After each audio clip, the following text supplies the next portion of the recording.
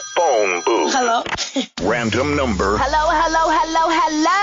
Random city. Hello? 1 minute to keep them on the line.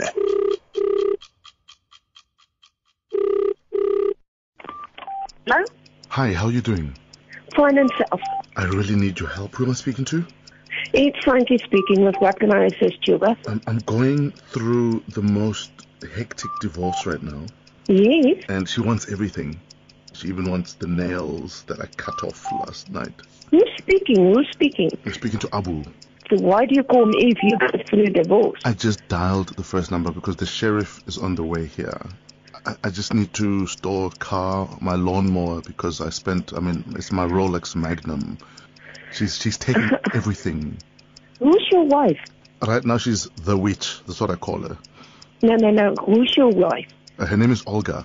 I hear what you say, but I just want to know, where are you staying? Are you staying in Welkom, Kroonstad, Bethlehem? Where do you stay?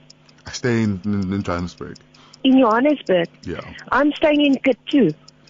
So you can't just give me a number for someone who can help me? So I don't know anybody in Joburg. If I knew somebody, I would have gave you that.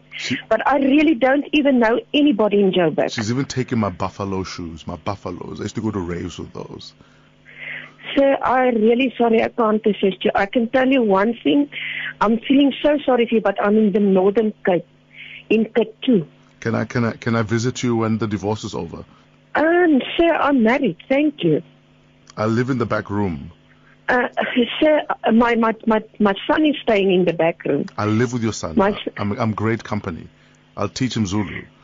I understand that I don't really have space. My whole family-in-law is staying with me. Okay. So I'm really very sorry. No, I can't assist you. Thank you for hearing me out. I'll find someone because the witch is coming and the witch... Okay, thank you. Sorry I can't help you. Right, thank you. Bye. The phone booth. Don't even think about leaving that booth.